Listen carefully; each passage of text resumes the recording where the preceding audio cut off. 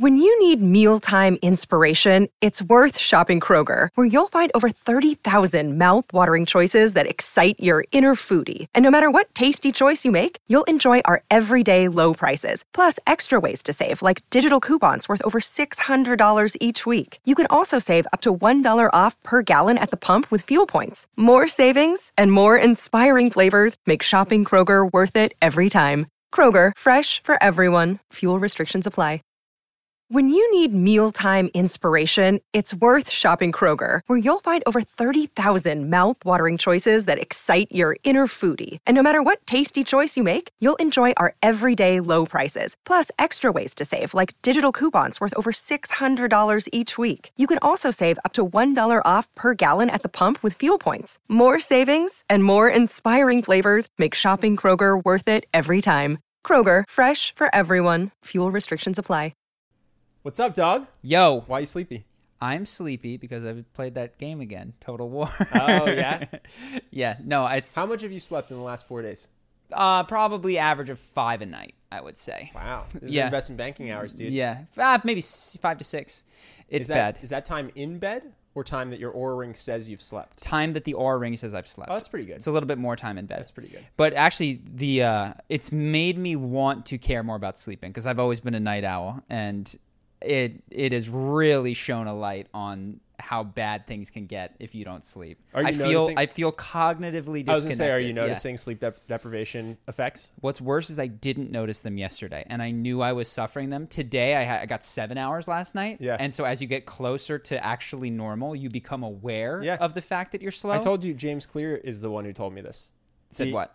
He said that they did a study, and when you are sleep deprived, the worst part is you don't know you're sleep deprived. So you think you can drive fine, you think you can take a test fine, but when they show you, they take math tests when you're sleep deprived and when you're not, and you do way worse. And people are like, "It's just bad luck, man. I'm fine." Like I only noticed it in Smash. I was like, why am I slow? Why did I walk into that? Why did I, like, we were playing video games. I was like, something is not happening I'm here. supposed to be good at this. And then today I'm aware of the ways in which I'm falling. But that means that I'm one night away, I think, from coming back. But anyway, it did make me think about sleep, the importance of it. And I heard Sam Ovens talk about it, and I think it's true. People often focus on diet and exercise. In his mind, and I'm becoming increasingly convinced, the area that most people could do the best to optimize their performance is actually in their sleep, is in getting enough sleep and getting the right kind of sleep and in tracking it, because you've seen this. You put that Oura Ring on. Dude, yeah. It's weird. So I was like, you want 8 hours of sleep a night. Yeah. So I'll just go to bed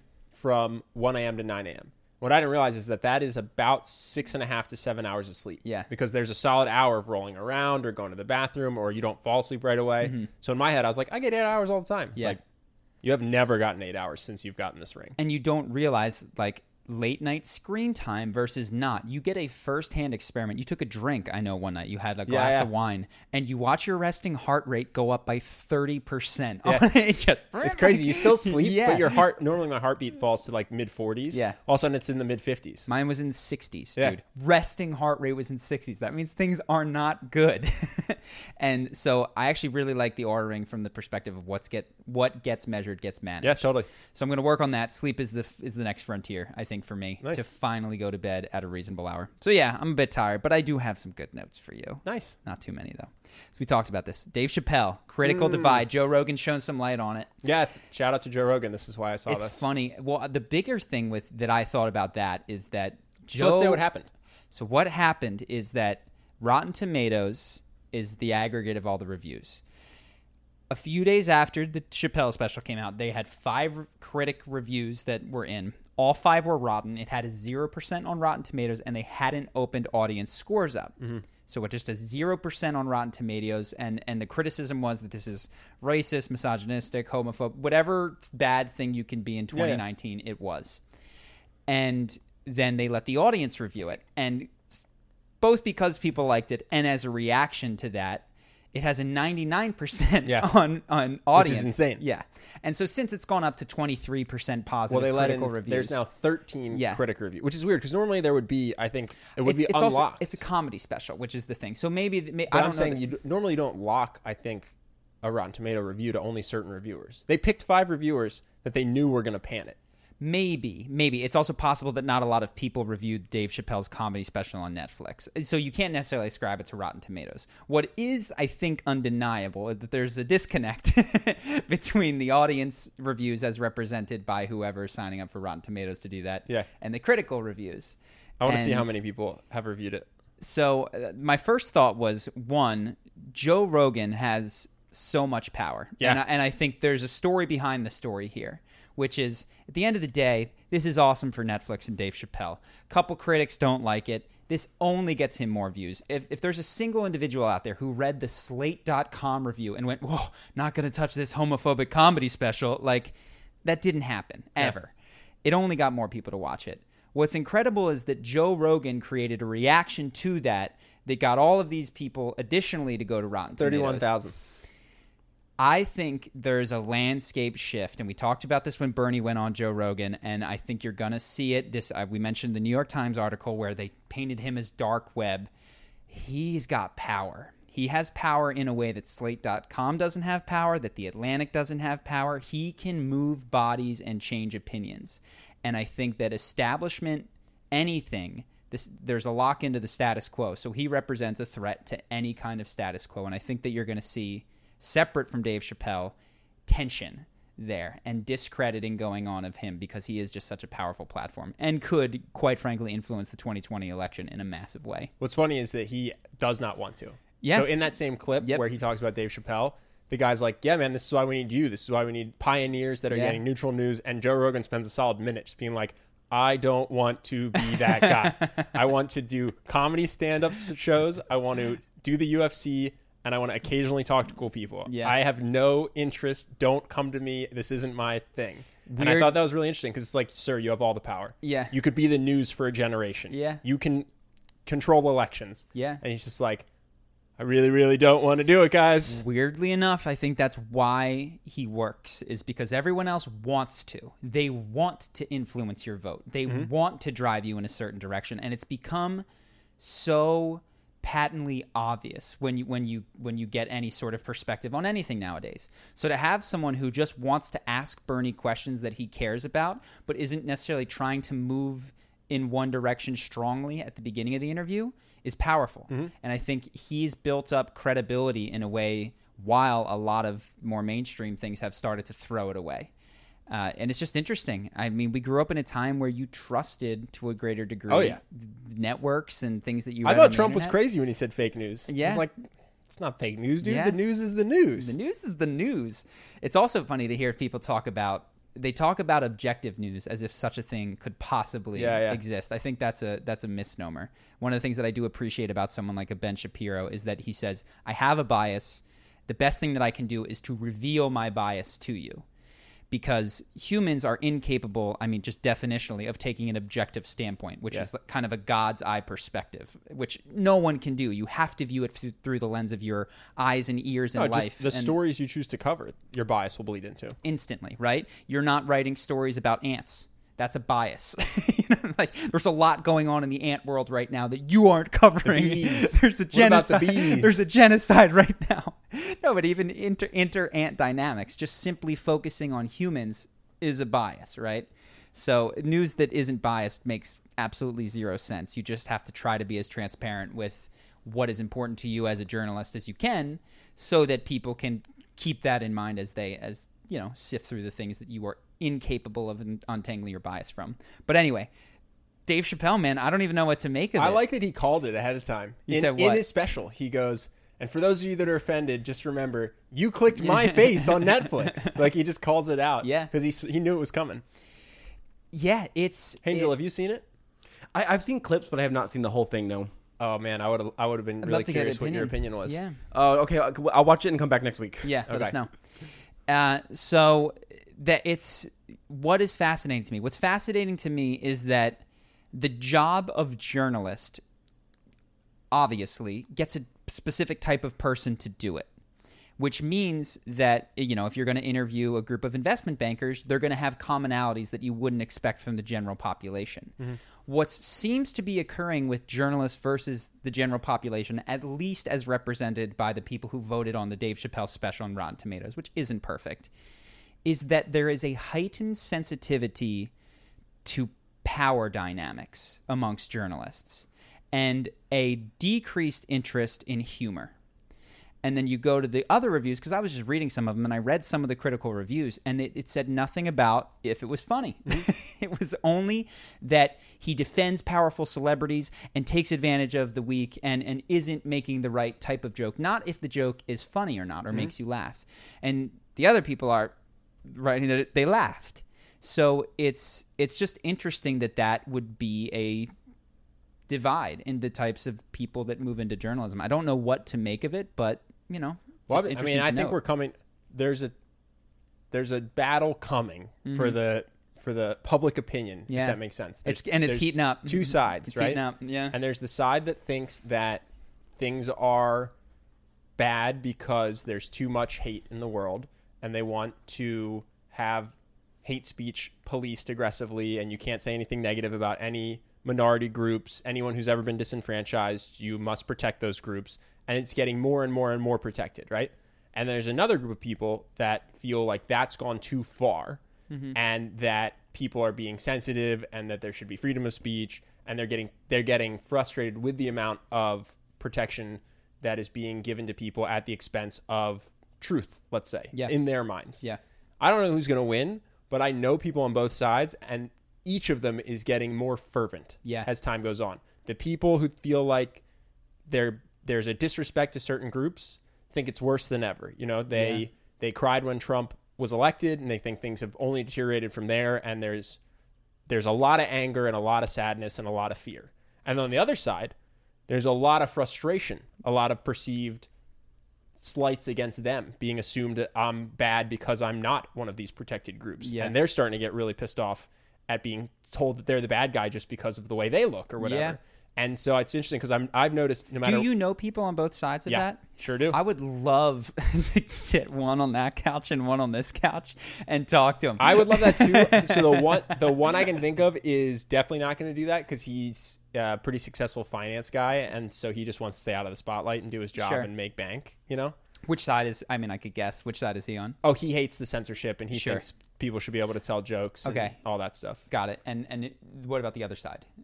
Could we get that person on here? Probably. I could probably find somebody who thinks that. Because I certainly, when I watch You want me to find someone who thinks that the Dave Chappelle special is bad because even if it's funny, you shouldn't make jokes about it. Or that it's not fun. Yes, you shouldn't make certain types of jokes. I'd love to talk to someone. Because I don't feel like that. I feel, there were jokes that I was like, eesh, but also, I might not agree with what you say, but I defend to the death your right to say. Not to the death.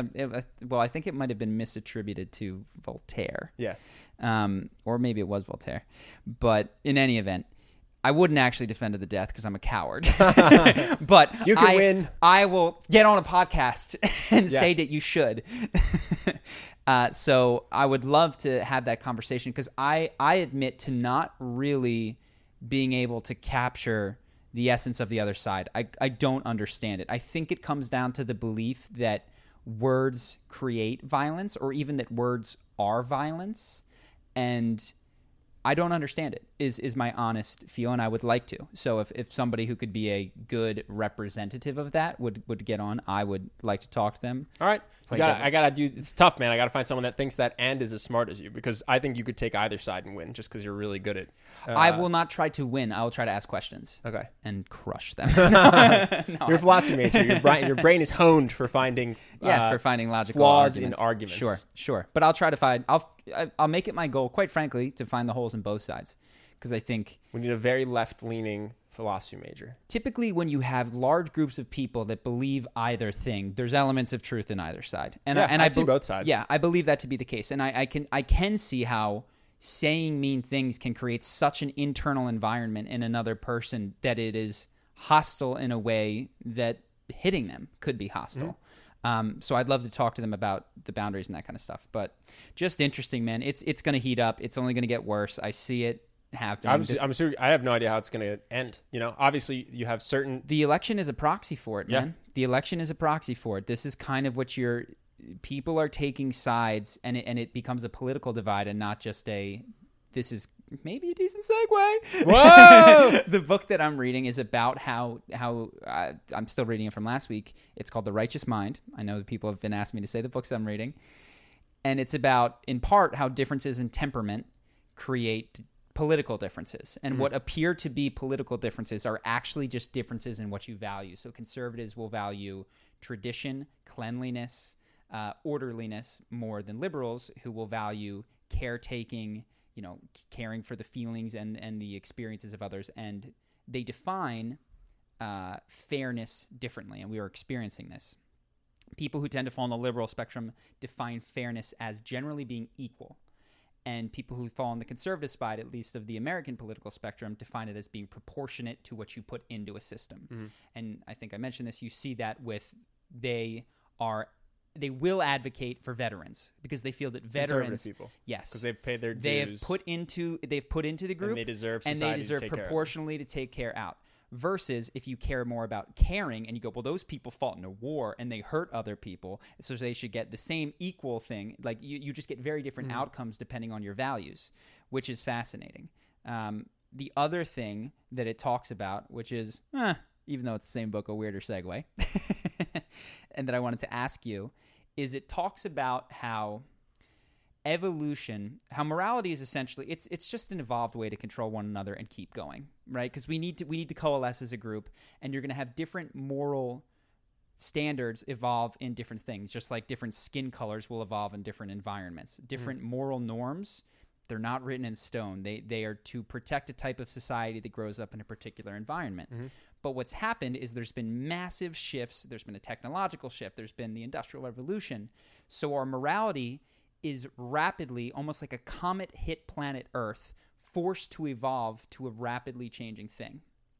And I'm getting to my point, but he gives the example of, have you heard of the foxes in Russia that have been domesticated?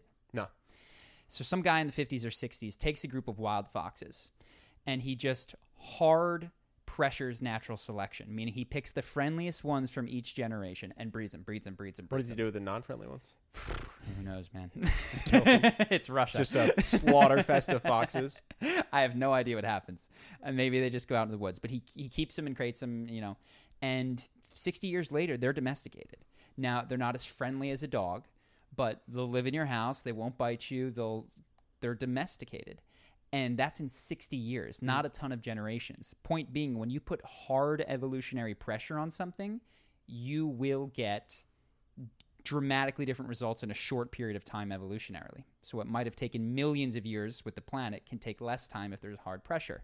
So my question to you is, what shifts do you think in our society are being selected for today with the world that we live in? And that's a big question. It could be the types of dating that's happening today. It might be the types of things that make people successful and more likely to procreate. I'm curious, because I didn't know the answer, but we've undergone as a species a lot of different shifts.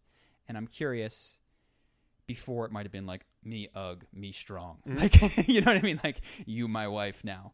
And today, I don't think that as much. Well, what's the metric? Because if you're talking evolution, then the goal is to procreate, right? So I would guess that being religious is the best thing because it leads to the most kids. It might be. Because I know a lot of smart, successful atheists who are going to go have like one kid. Yeah. Versus somebody who is going to have 8 kids. If you play that out for 10 generations, you're going to get crushed by the people that are having 8 kids. Yeah. And I think that tends to be people who are more religious. Well, I think you raise a good point because perhaps the biggest thing to happen in evolution is contraception, right? Man, I don't know if there's ever been a more I get to watershed have sex and not event have a baby. and choose to not have a baby. Yeah. So if there's a class of people that go, well, we're not going to do that, or we're not going to abort them, or we're not going to, condoms are bad, or if you have a group of people that just says, I'm not going to use birth control, I'm not going to use condoms, and they're going to win. Yes, in 100 years, they're going to win. So it's just interesting to consider from that perspective. Dude, to be fair, I mean, I made it 32 years without having a kid, and we know somebody who's 14 right now and pregnant. Yeah. Right? Yep. From an evolutionary standpoint, she's probably going to get pregnant again. She's not going to stop at 14, right? And she's not 14. She's like 16. Okay. Yeah, but you get yes. She's going to win. Yeah. When we look at the amount of kids I have and the amount of kids she has, she's probably going to have a higher number. Exactly. And whatever is going on in her life experience that is contributing to that is likely to do it. Now, there's still because we converse via language, there's still a battle of ideas. So she's going to get her daughter which might grow up in her household and have her religious beliefs, can still watch my YouTube videos, and that can influence her. And then maybe she goes, well, no, I'm not going to do what my mom did. I'm going to take birth control. So there's there's these pressures coming in evolutionary from a lot of different things that are no longer just genetic. And I haven't had the time to sit through and think of all of the interesting implications of it, which I'll maybe next week have some takeaways. I was just curious what you thought. I think religion is an interesting one. I also think, well, I was going to say intelligence, but to your point, well, it depends what you're scoring for. There's diminishing returns on intelligence. Who's going to accumulate the most wealth? I would bet on IQ. Yeah. Who's going to have the most humans with the same genetic material as them 200 years from now? Not probably the smartest. I'm not betting on IQ. Yeah, there's probably something that is more predictive. Honestly, I wouldn't go religious. I'm trying to find just like a really reckless, handsome guy who has no regard for STDs, doesn't feel any obligation towards his children. Yeah. That's my bet. That guy. And he's just going to go forever. And he's just going to keep banging people and then fleeing the city. Getting out of just there. Just eschewing his responsibilities. Yeah. And he'll have just 100 people. And what's different compared to, a couple thousand years ago is that guy existed. But guess what? His kids didn't make it. Okay, he existed, he was out there, he did all that. But if he didn't pair bond, a lot of those kids didn't do very well out in the wilderness with just mom. Yeah, if no one else was feeding them. Or maybe even wilderness, even post-agrarian, like just mom trying to earn an income. Those aren't the healthiest. Yeah, in the 1800s. Exactly. That's a rough hand, single mother. But if that guy can go and there's enough of a social welfare program that those kids grow up to be healthy, happy, productive members of society, yeah, maybe that becomes the thing that evolution begins to select for. I wonder if is there a gene for short-sighted? Maybe just short-sighted is what's going to win. But only short-sighted in particular areas, because if you might not make it to reproductive age if you're sticking a fork in the socket, and you're going, oh, I wonder what this does. Like that could end you. So there's these interesting balances on either side. Perhaps one of the most interesting things from it, though, is that it really convinced me, not that I was pretty, people aren't going to like this, that I'm kind of a moral relativist. I don't think that you can stand on, so if you have two different concepts of morality, let's say that you have do people not like this? Isn't this pretty no, like Sam Harris, for instance, is very anti-moral relativism. He will say moral relativism, just so people know, is the idea that there's no absolute morality. Yes. The morality is just based on some confluence of events and historic tradition and stuff like that. But doesn't the world even just show that? Like, morality is different in every But Sam country. Harris would argue that his morality Western is right. values are right, are better and lead to human flourishing in a way that is, for instance, he often compares it to Islamic Sharia law or something like that. And he tries to build an edifice from where anyone could arrive at that answer. And I think that's a fruitless, the ground on which you have to stand in order to say that this Western thing is better must presume Western values. But what this book does is show me is that, listen, there's values of, for instance, that you might have in a Sharia law, which is community cohesion, adherence to tradition, which we just do not care about. We think that harm is the ultimate thing. Is their freedom being limited, and are they being physically restricted? That's the metric by which we judge is a moral program good. But that's baked into this. It's not necessarily baked into this other moral system to the same degree. So to grade this moral system on how many people are harmed or have their freedom limited is to stand on this ground and then look down on this other morality. And every moral philosopher's tried, who fights moral relativism, has tried to say, no, I'm not standing on Western grounds. I'm standing on objective grounds that you can get to through pure human reason. Yeah. I find that very unconvincing. And this book has taken me farther down that. Has anyone ever disproved the golden rule? Disproved? As the golden rule, not just the ultimate standard of morality? It depends what you value. What if you value just you getting ahead? Then you guys just be nice to me and I'll treat you however I feel. Well, that's not how they would. That's not the goal. That's a misapplication. I know. That's what I'm saying. That's what I'm saying. It's like you're saying, isn't the golden rule great? I'm saying, well, if my moral landscape is screw everyone else, only me, then the golden rule doesn't work very well, because I want you to treat me differently than I treat you. I want to exploit you. Well, you're just not willing. So you're not willing to follow the golden rule. That's what you're saying. Yes. That doesn't disprove it. You're just going, no, I don't want to follow. What do you mean disprove? So you're saying some people believe in Western values, some people believe in Sharia law, some people think you should wear a certain clothing because of God. Some people say, but like, isn't it pretty universal? You should just treat people the way that you want people to treat you. No. For instance, I mean, you could only women have to wear a hijab. So I'm saying where they would fail this is in their definition of people, right? They think that men and women should be treated differently. Have there's different morality. Sure. You literally have a moral then they would distinguish to treat men different than women. So let's move away from Islamic so it doesn't get too heated. But you go back in time, you look at Hammurabi's Code, which is one of the first. It was eye for an eye, but only if you're at the same class. Yes, yes. So we treat each other the same. But I don't think a lot of people realize that. Yeah. Our slaves get treated differently than we get treated, and there's all different kinds of people. There's people that you've captured but aren't totally slaves. There's your pure. These were people who were born into slavery. There's women who are in a third class completely. So. Sure. Golden rule, assuming that all humans count as humans. And then what we're trying to do is expand that golden rule in some ways, even beyond species, right? To go, maybe it's not so nice to lock a cow in a cage so that you could eat it in a few years. Well, you think that, but then you keep telling me to lock my dog in a cage. So where's your... So where do you lie on this morality? Won't eat a cow, but you will cage a dog. I'm a speciesist. No. But you're right. You're right, is that people generally follow the golden rule, except that they just shrink and expand the people that applies to, right? Oh, my family are the only people that matter, but my neighbors, screw those people. So, yeah, man, it's just shown me how morality evolved like an eye or like a hand, and it serves a purpose, which is group cohesion, is to make things work. Yeah. This is a C transition, but I'm going to get us off of this because it's gone deep. I had an interesting experience recently, which was I had a scam call that I actually picked up because it didn't say scam likely. Yeah. And you have a scam likely? Is that an iPhone X thing? Yeah, my phone just says scam likely. Yeah. I'm on the 7. No, it's nice. It's real nice.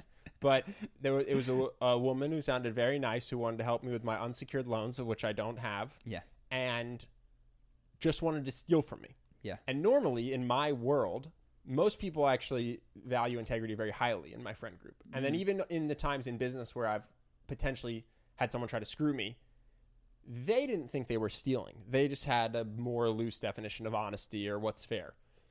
But this was a person who was just straight up like, I'm comfortable taking money from you and stealing it. Mm-hmm. And it made me realize, not everyone has the same morality as you, but also not everyone cares about following morality. Not everyone is measuring their integrity. Yeah. Some people are just going, I'd like money. I'm going to randomly call people and see if they have money.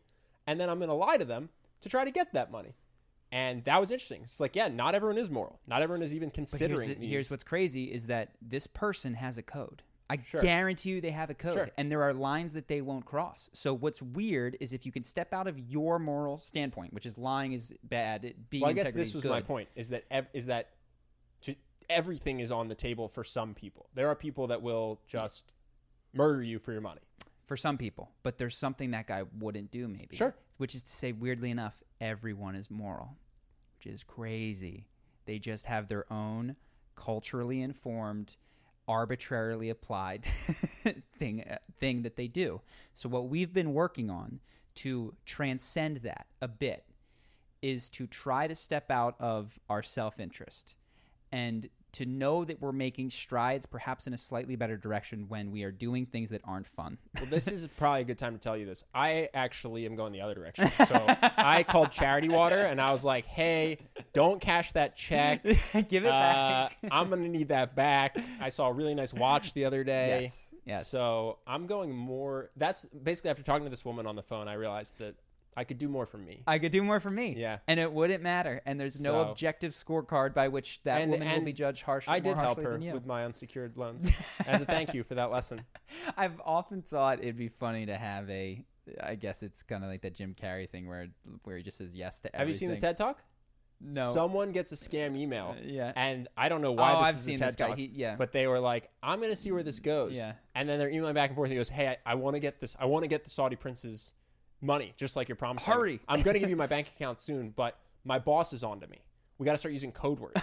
Yeah, so it's like instead of Saudi prince, say like Goat King or whatever. And instead of money, say milk. Yeah. And so then the guy's writing, whoever the scammer is like, the Goat King needs your milk for a while. It's just like, he just went and he's like, how far can I push this guy? Really far is the answer. Yeah, that's amazing. He really wanted your bank account information. And he was willing to email you weird stuff. I gotta go quick. My boss is on to me.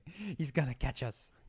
So we got the evolution. This one is semi-related. I watched a video on Reddit that made me appreciative, and it's a little bit graphic, so I will describe it, but if you don't like, I'll keep it as ungraphic as I can. It was from Nature is Metal subreddit, and it was a group of lions on a wildebeest. 2 of them at its throat. One of them bit its balls and ripped them off. And presumably, shortly after, ate this entire wildebeest. They weren't trying to put it out of its misery. They weren't trying to be kind. Like, he took those away before it was dead.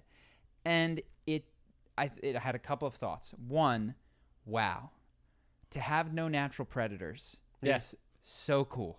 It is so freaking cool. And that hasn't always been the case for humans, because there was a person that was in that situation within the last, 50,000 years. I think 10 years ago, a chimpanzee ripped a guy's balls off. So it's still happening today. So it still happens. But that's incredible. Thank God. Yeah. I'm really grateful. And second is that I often hear there's this thrust when you read a number of books or in the paleo community that I'm with you. We got to get back to how we evolved. We got to get back to the way things were. We all sit down too much. Even people who are saying like humans are ruining nature. Like, nature is beautiful and humanity is tarnishing it. Yes. I'm like, listen, I'm with you in the sense that we should fix the Brazilian rainforest. Yeah, you don't. But that argument is weird. Nature is brutal. Yes. Nature is horrible at times. Like, there's an asteroid, I mentioned this, that hit the Earth and killed almost everything. Beyond that, most things in nature are trying to kill other things in nature. Like, it's how they keep going. Yeah. Yeah. Yeah. There's I guess there's some plants which just photosynthesize, which is great. But they'll starve each other out, though.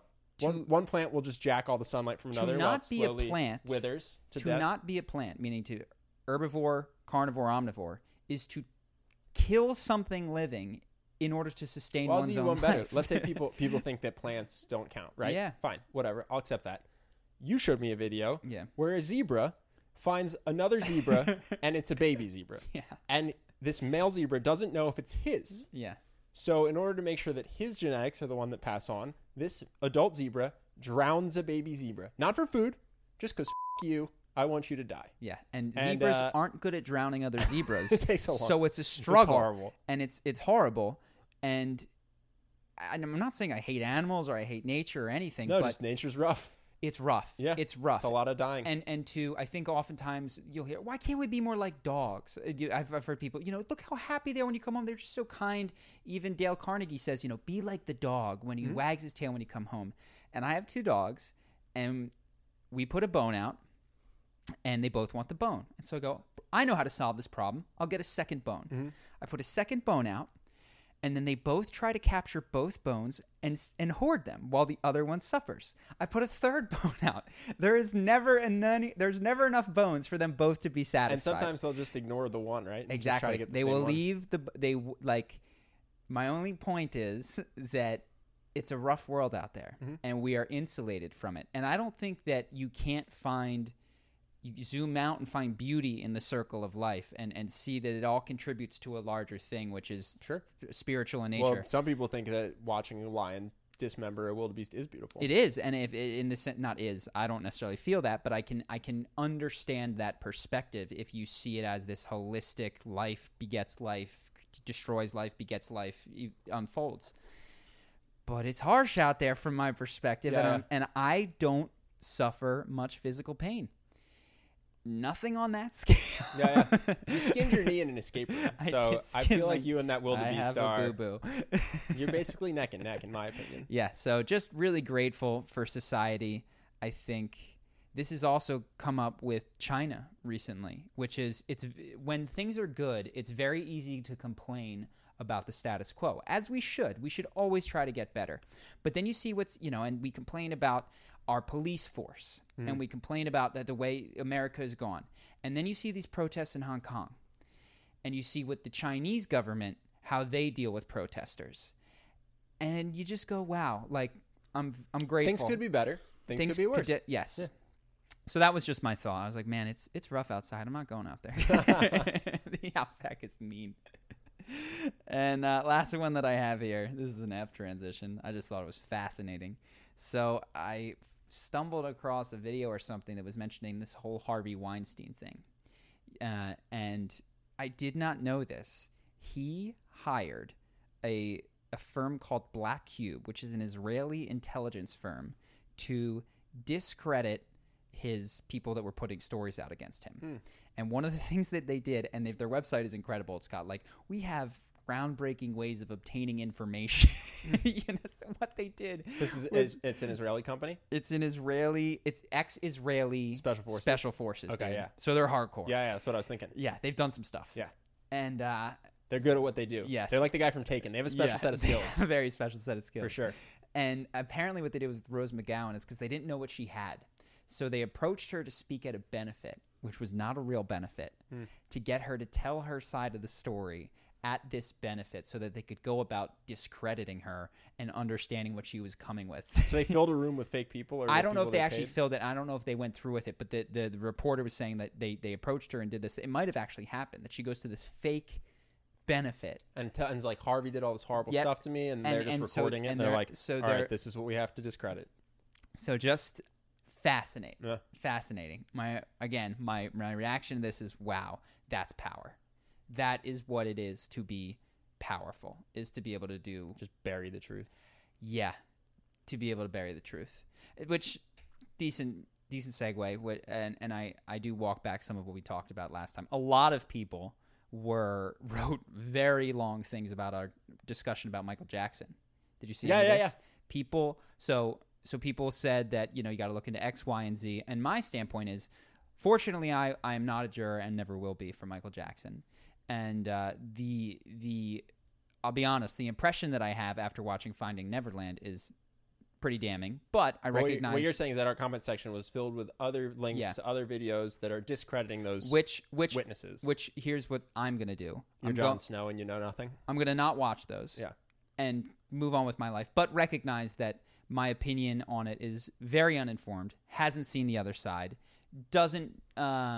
This is the hardest thing to do, which is becoming more and more necessary in today's day and age, is to not really have an opinion on much. Yeah. And it's frustrating because, one, your first reaction is to form an opinion. Yeah. It's never your first reaction to go, you know what? This is highly incendiary and upsets me. This is one side of the story. I'm going to assume this could be fake. Yeah. No, you just hear it, you have an emotional reaction, and you go, this is my story. These are my facts. And so that, just realizing like I can't have an opinion on anything is really something that it's a lesson that I'm just having beaten into my head over and over and over again recently. Yeah. So with regards to him, and truthfully, it doesn't matter what I think, and I'm not going to try to persuade anyone ever on this, because I recognize I've only seen the accuser's perspective on it, and I'm not interested enough to go research, because what I think of it doesn't really matter. My perspective was that when I saw them speak, I was moved and emotionally moved by what they said, and have a sense that these things did occur, but would not indict. Was I there? Certainly would wait for his defense in order to do so.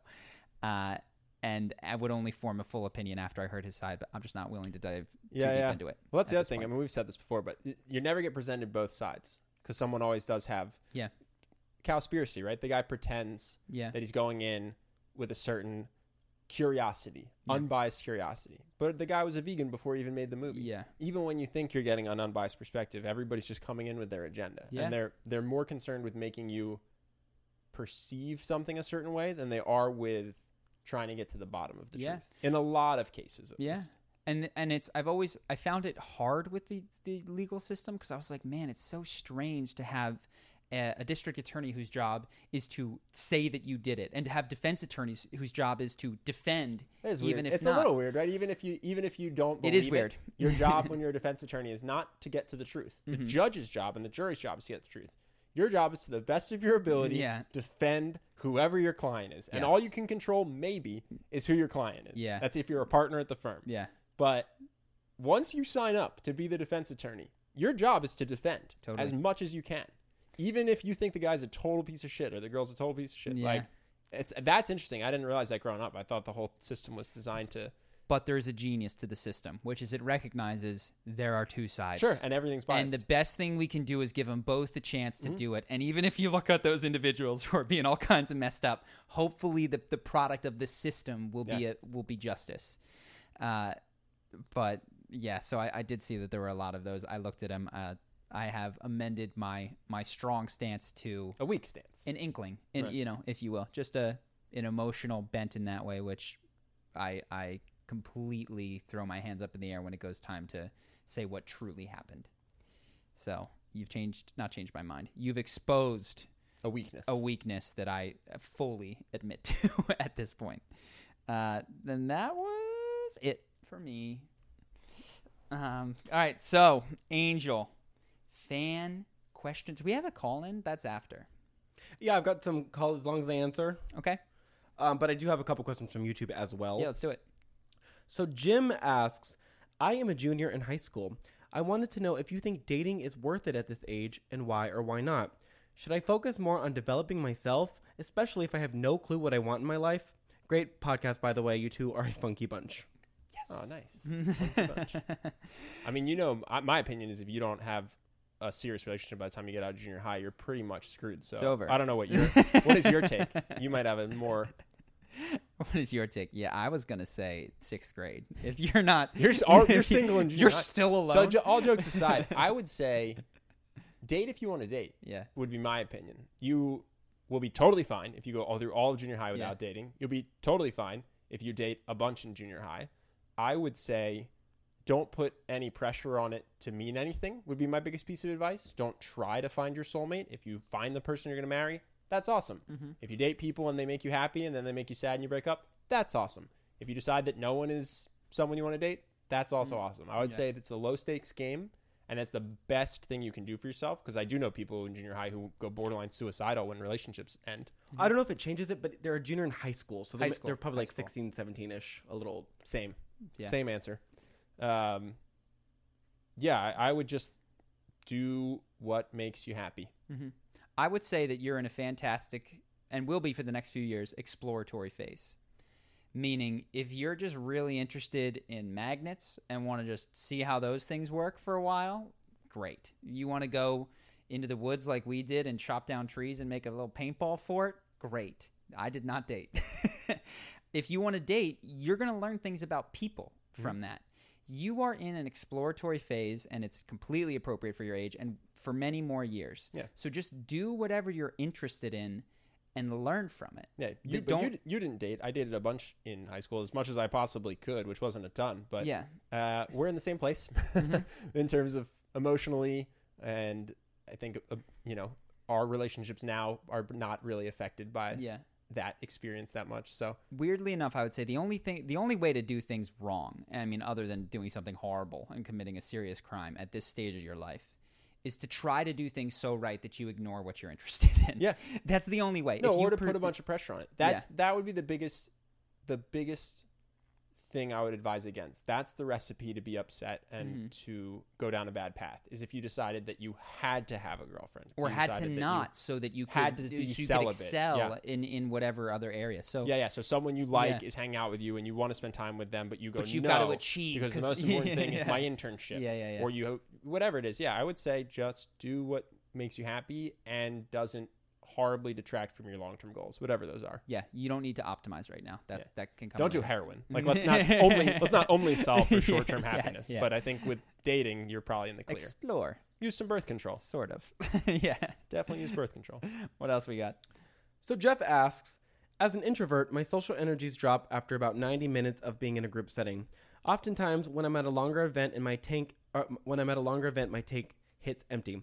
What is a charismatic way to regain your energy, stay present, and continue to make a strong impression? Oftentimes with my energy, attention, and willpower down, I end up feeling defeated and reach for unhealthy food to get a jolt of energy. Hence, I am looking to overcome this unhealthy habit with a more empowering alternative when taking a 5-minute break in another room doesn't cut it. It's a good question for you. You're an introvert. Well, I was going to say, you kind of said it at the end. So 2 things that I think. I actually think the 5-minute break is useful to me. And what I like to do is put no pressure on those 5 minutes and just be like, I'm going to sit here until I feel like standing. And then when I feel like standing, I'm going to come back. But as insofar as I'm sitting, I'm not going to smile. I'm not going to put on a face. I'm just going to allow myself to be. And so it sounds like that's something you've done. The other thing that I find people do is it's just a good state break is it's like a cliche from television. It's like water on your face in the sink. You know, you go into the bathroom, you splash some water and your face go, that can take you back. But I would tune into what you actually want to do. So if you find yourself talking to people and you're like, I don't want to be talking to these people. What do you want to do? Do you want to sit on the couch? Do you want to take a walk? Do you want to do jumping jacks? I mean, things you can do are jump up and down and dance. That might give you energy. It might tire you out. Like you can try to splash water in your face. I don't know if you want your face wet at this party. I would really just get in touch with what your actual desires are. And that's a good point because weirdly enough, some of the more charismatic moments, and I don't want to advise people to not push yourself to be energetic. That's important. But there's times where I've been out like that and I've hit my threshold and I've stopped being as gregarious outgoing. But I've entered this mode of like, I'm willing to talk to someone one-on-one in a quiet way. But the place that I've hit emotionally is one of no longer caring. So when I do sit down with that person, I'm captivating in this weird, I don't feel social pressure way. So if you tune in and you find out like I could go for a quiet conversation or I could sit alone and I'm like, and you go do that thing that you feel like doing, you're not going to necessarily be as magnetic as someone who's the life of the party, you know, talking to everybody, but there will still be something to that because it's very authentic and it can bleed through. Well, you actually made me think of something. I think a great question or a great answer to a lot of questions is what is your goal, right? So if you're out at an event, what is your goal? Is your goal to work on your charisma? You should push your comfort zone. You should see if you can get that 90 minutes to be 2 hours. Is your goal to connect with a good friend that you haven't seen in a while and you guys are at a bar and it's this guy you haven't seen in years? Spend most of your time talking to that person. Is your goal to have fun? Then, like I said, do what makes you have fun. Yeah. Oh, I don't want to talk to these people. I want to go dance by myself like an idiot. That's exactly what you should do. Oh, I'm not having fun. I want to go home and play video games. If the purpose of the night is to have fun, you should go home and just, I think it really first define why am I here? And then that will almost give you your answer of what you should do, I think. Yeah, I agree. Cool. One more, Fedge122NA. Nice. Quite the username. I don't think it's a username. I think that's a birth name.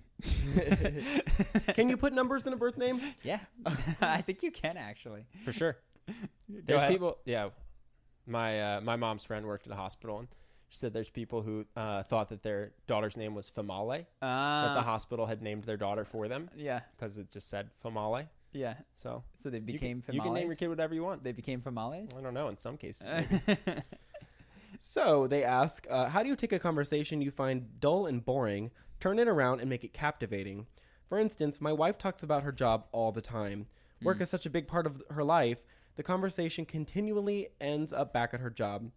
As changing the topic is continuously a losing battle, I figure I may as well lean into it. Any advice? I know why this person didn't use their real name when they described it. My name's Ben Altman. I have a question. My wife is boring me with their conversations. So what is? I don't know that I have. The question is, how do you turn? How can I make this? She doesn't want to switch topics. She wants to talk about her work. She wants to talk about this thing. I'm not interested. I've tried to change it. I can't make her change topic. She comes back to this. I'm not interested in this topic. How do I learn to cultivate curiosity in this? This is tough because you're ideally, since she's your wife, you're not going to stop talking to her. So you have to talk to her. Does he say that she doesn't listen to his requests to talk about other stuff? Yeah, it just says, so you have someone you care about who demands to talk about this topic. Yeah, it just says, changing the topic is continuously a losing battle because they end up back at the job. Like they maybe switch, but then it always goes back eventually pretty quickly. Yeah. So I don't have useful advice. I can tell you what I do. This is not advice. I'll tell you. I don't think anyone would do this because I don't have a wife. I say I don't want to hear about this anymore. And I find this boring and I don't want to talk about it. And if she wants to tell me, and then here's even zooming out. Men and women, I've noticed, as I think many have, care about different things oftentimes, communicate in different ways. What I would describe that I've seen in women that I've dated is they want to talk about their day, the blocking and tackling, who said what to who, and this. What I am more interested in is what we talk about on this podcast is abstractions, ideas, concepts. Yeah, which, I mean, in the case of your current girlfriend's probably boring to her. Yes, and it often is. And there's times where I told her stuff that we talk about on the podcast. What were we talking about? We were talking about some of the experiments with the double slit experiment and how that breaks our model of reality and how consciousness might form reality. And she's like, I don't care. Did she say that? I don't care. My Good for brain her. hurts. Yeah.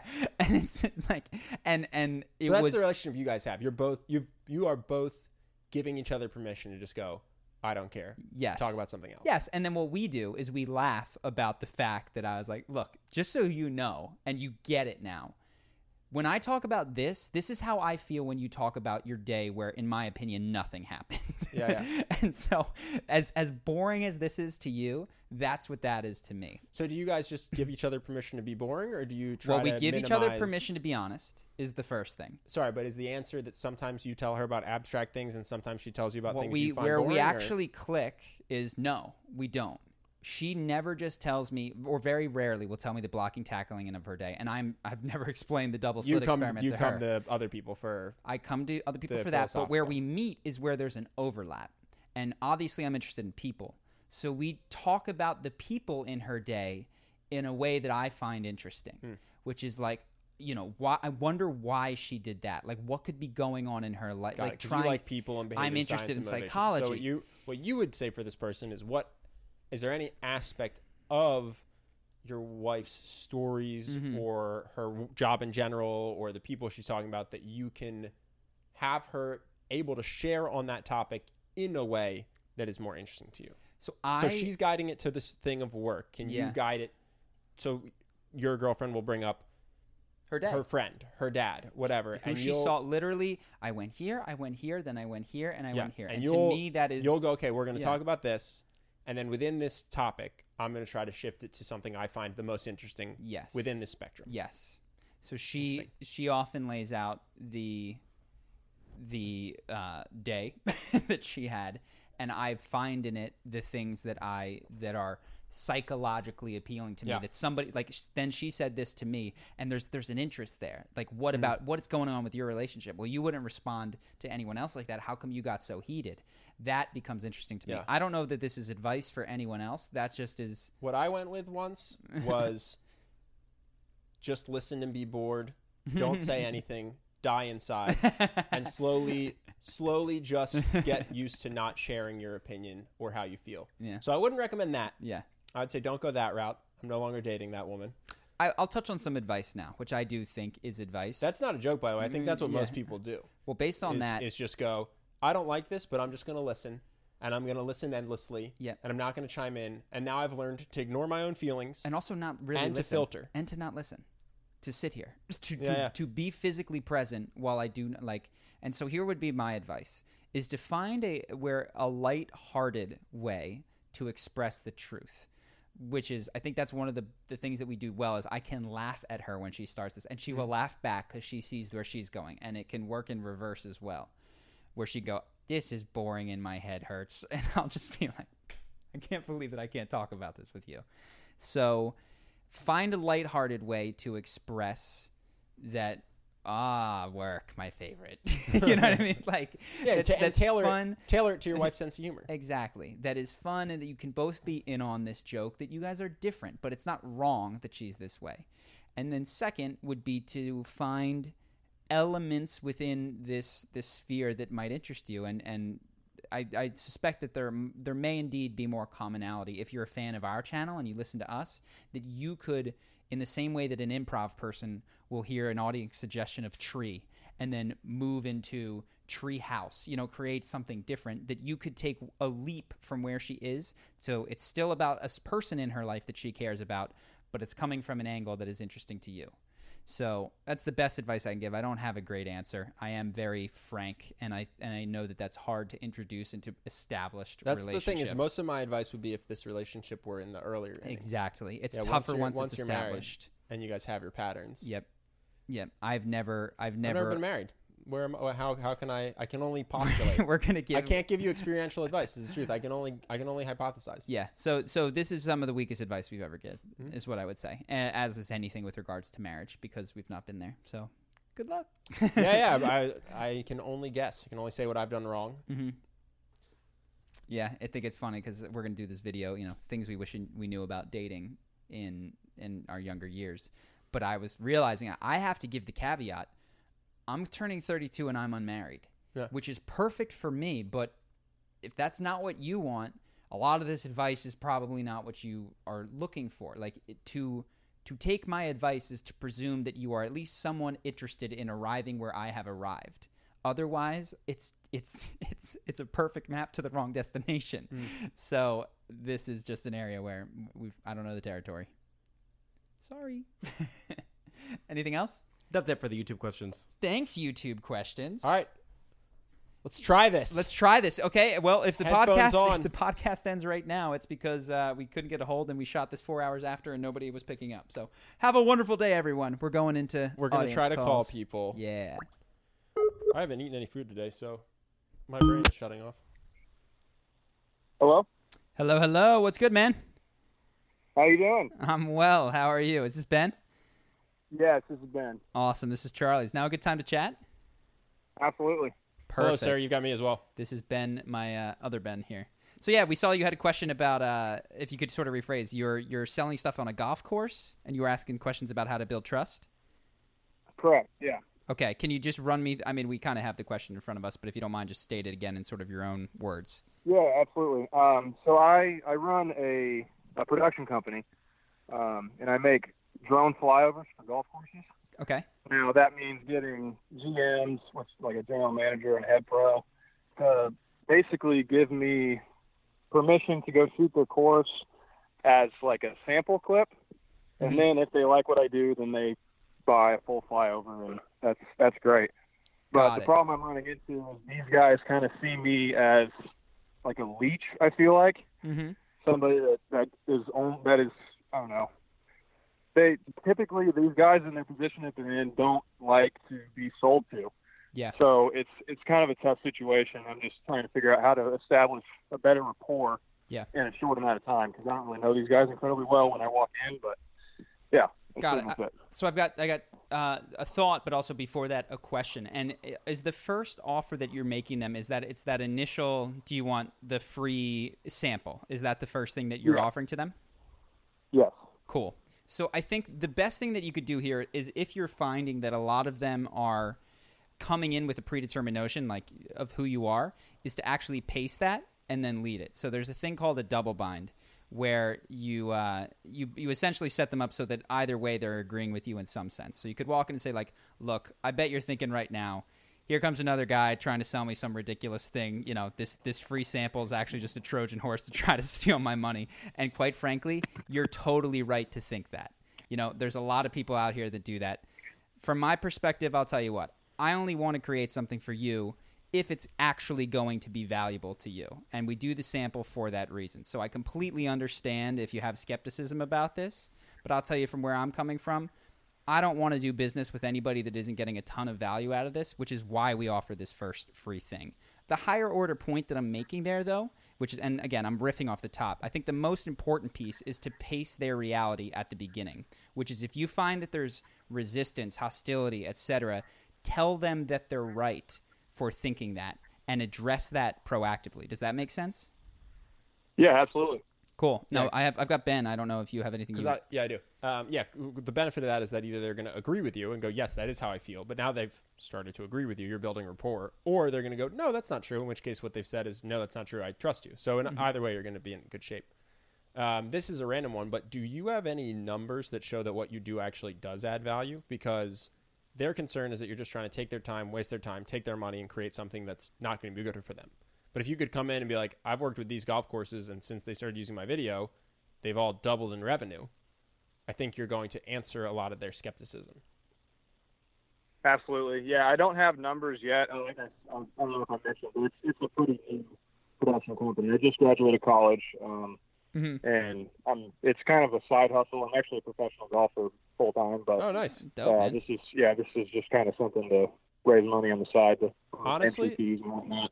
If it were me, I wouldn't do a free sample. I would just find a golf course and do it for free. I would go proof of concept, maybe ask them to cover your costs if you have costs, but I would just go, listen, I'm starting this company. I'm positive this is going to grow your business. I want to do it to you for free so that the next guy I pitch, I can tell him that I grew your numbers by this. And so all I want in return is just to get an honest look at your books and your revenue, and so I can see how helpful this is. Because the truth is, if you're not selling something helpful, you're kind of screwed. But if you are selling something helpful, you're going to have a very big business. Yeah, the easiest sale to make in business is you give me money, I'll give you back more money. A harder sale is you give me money, I'll give you back a video.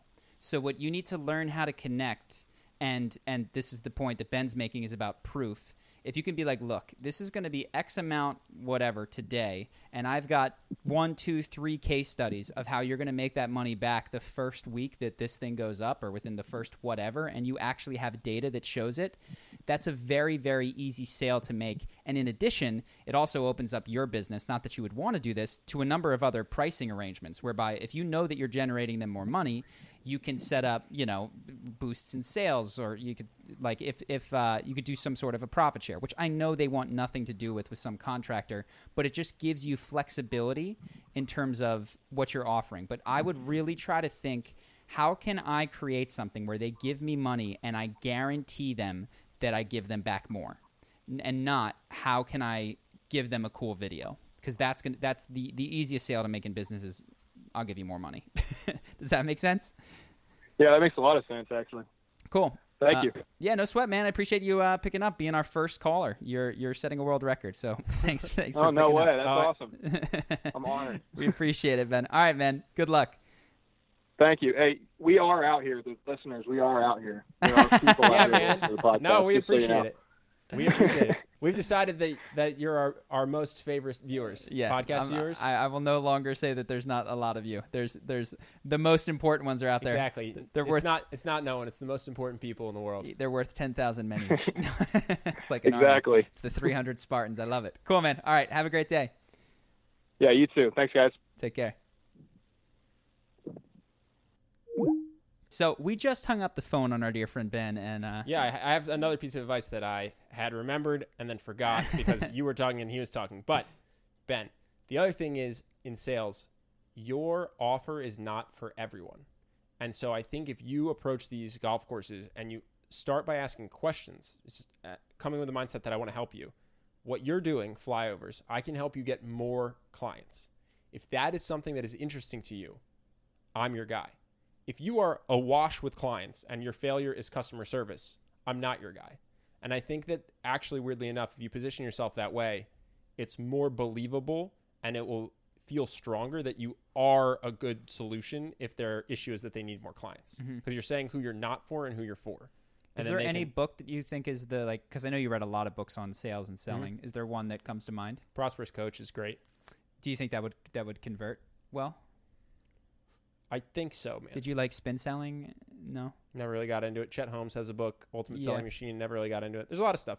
Prosperous Coach is good for general mindsets, and it will help you position yourself as the guy that's not for everybody. Like, and that's a great point that you make. Is when businesses don't have any clients, they try to appeal to everybody. Yeah. You're coming to this golf course. You're saying you're a golf course. You should hire me. They go, why? Versus if you go to them and you're like, hey, I offer this drone thing. What we're really good for is golf courses that want new clients. Yeah. We are not good for helping with customer service. We're not good for lawn care. We're not good. Like, we do one thing. It's get golf courses more clients. If you want more clients, we can help you out. And then you switch to the case studies I was saying. You're saying in the last 3 golf courses I've had this video go for, they've grown revenue 25%. Sure. Immediately. And we might have even missed the bigger thing, which is if you're starting this business, the point that you made is I'll even take you back a step. You have the product decided already, and you're trying to sell a product that you did not develop with the market in mind. Meaning, if you go interview these golf courses, none of them may tell you that what they want is a flyover video. But what they may say is, I want clients. And then you go back to the drawing board and you say, what is the best way to get them clients? Yeah, not what's the best way to get them clients given that I own a drone. Yes. But just, I want to service maybe it's Google ads. Courses. Maybe it's knocking on doors. I don't know. And if you decide it's drones, then you can go back to them and say, I know that you had said your issue is getting clients. I think that this will help, and I'll do it for free. Sure. And then once that works once, then you go to the next guy. You go, I'm not going to do it for free. Yeah. You go, you said your issue was clients. I did this for a client. They got 50% more revenue, and I can do it for you. And I would recommend the book, if just for further reading on this. It's called Running Lean by Ash Maurya. And I'm not certain, because I think the point that we both miss is that this is a fledgling business. And what you might need to do is not sell better, but pivot and get a product that sells itself. And Running Lean is excellent for that. It's going to give you we pivoted our entire business based on this book. But at the highest level for any business, fledgling or not, you don't sell drone videos. You sell increased clients. Yeah.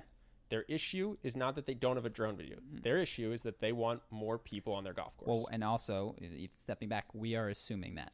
We have never interviewed a golf course manager. Who knows what headaches? What you're selling in any business is you're selling happiness, right? Yeah, if they don't want more clients. This is the thing. If they don't want more clients, you should shut your business down right now. Yeah. Yeah. You need a totally different business, because then no one wants your drone and maybe video. Who knows what they want. Yeah. So you find out what they want, and if they want more clients, then a that is what possible you sell. Solution is drones, but you figure out the best. Yeah. That's just the methodology, and no one really cares about We jumped in. I think this is a big thing that people do is assume that the question as it is phrased is the correct question. And I think the correct question is, how should I validate a business idea? Yeah. And the answer is you should do customer interviews, and then the product should sell itself and not rely on your sales expertise. Whoops. Hope you watch, Ben. Hope you watch. Came up with a better answer once you're off the phone. That's the truth. Downside of being our first call. Yeah. I think keep them on the phone a little bit. Have us talk it out. Have a longer, less succinct call next time. Sure. We had a lot of people submit questions internationally. We appreciate that. We didn't have the tech set up to call international people, so we're gonna set that up for next week. And we goofed on the time, which is our bad. So next time, submit your question and your name and your number, and we will text you beforehand. You submit them, you go to the description, correct? And you click the Google form. And so we will text you, and we will let you know, hey, we're going to give you a call in a couple minutes. And that way, when you get a call from an unknown number, you know that it's not a scam, it's us. It's both a scam and it's us. Just listen, you want charisma advice? I want your social security number. We both have something we can trade. That we can give the other Just one. the last 4. All right, guys, and take the care. Other numbers. Have a wonderful week. Goodbye. Peace. When you need mealtime inspiration, it's worth shopping Kroger, where you'll find over 30,000 mouth-watering choices that excite your inner foodie. And no matter what tasty choice you make, you'll enjoy our everyday low prices, plus extra ways to save, like digital coupons worth over $600 each week. You can also save up to $1 off per gallon at the pump with fuel points. More savings and more inspiring flavors make shopping Kroger worth it every time. Kroger, fresh for everyone. Fuel restrictions apply. When you need mealtime inspiration, it's worth shopping Kroger, where you'll find over 30,000 mouth-watering choices that excite your inner foodie. And no matter what tasty choice you make, you'll enjoy our everyday low prices, plus extra ways to save, like digital coupons worth over $600 each week. You can also save up to $1 off per gallon at the pump with fuel points. More savings and more inspiring flavors make shopping Kroger worth it every time. Kroger, fresh for everyone. Fuel restrictions apply.